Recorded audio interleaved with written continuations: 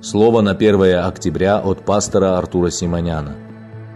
«Знайте же, что в последние дни наступят времена тяжкие, ибо люди будут самолюбивы, сребролюбивы, горды, надменны, злоречивы, родителям непокорны, неблагодарны, нечестивы, недружелюбны, непримирительны, клеветники, невоздержанны, жестоки, не любящие добра, предатели, наглы, напыщены, более сластолюбивы, нежели боголюбивы, имеющие вид благочестия, силы же его отрекшиеся.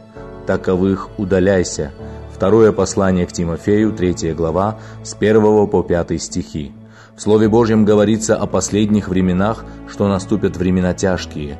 Апостол Павел пишет о том, какие будут грехи и какими станут люди. Самолюбивость, сребролюбие, гордыня, надменность, злоречие, непокорность родителям, неблагодарность, нечестивость, недружелюбность, непримирительность, клеветничество, невоздержанность, жестокость, недобролюбие, предательство, наглость, напыщенность, более сластолюбивые, чем боголюбивые. Нужно как минимум быть слепым, чтобы не заметить всего этого вокруг нас, совершающегося буквально рядом с нами. Библия советует нам «таковых удаляйся».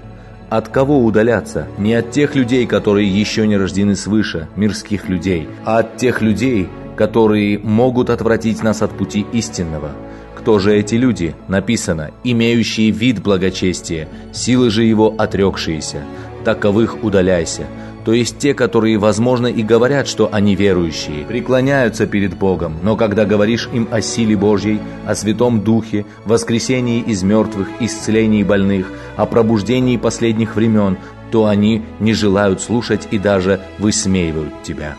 Слово Божье не говорит нам отказываться от таких людей, а только удаляться, то есть не дружить с подобными людьми, потому что они могут отвратить нас от пути истины.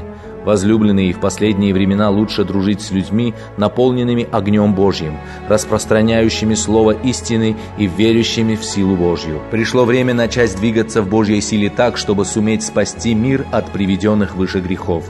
Будьте благословенны, помышляйте о силе Божьей и не отказывайтесь от нее. Аминь.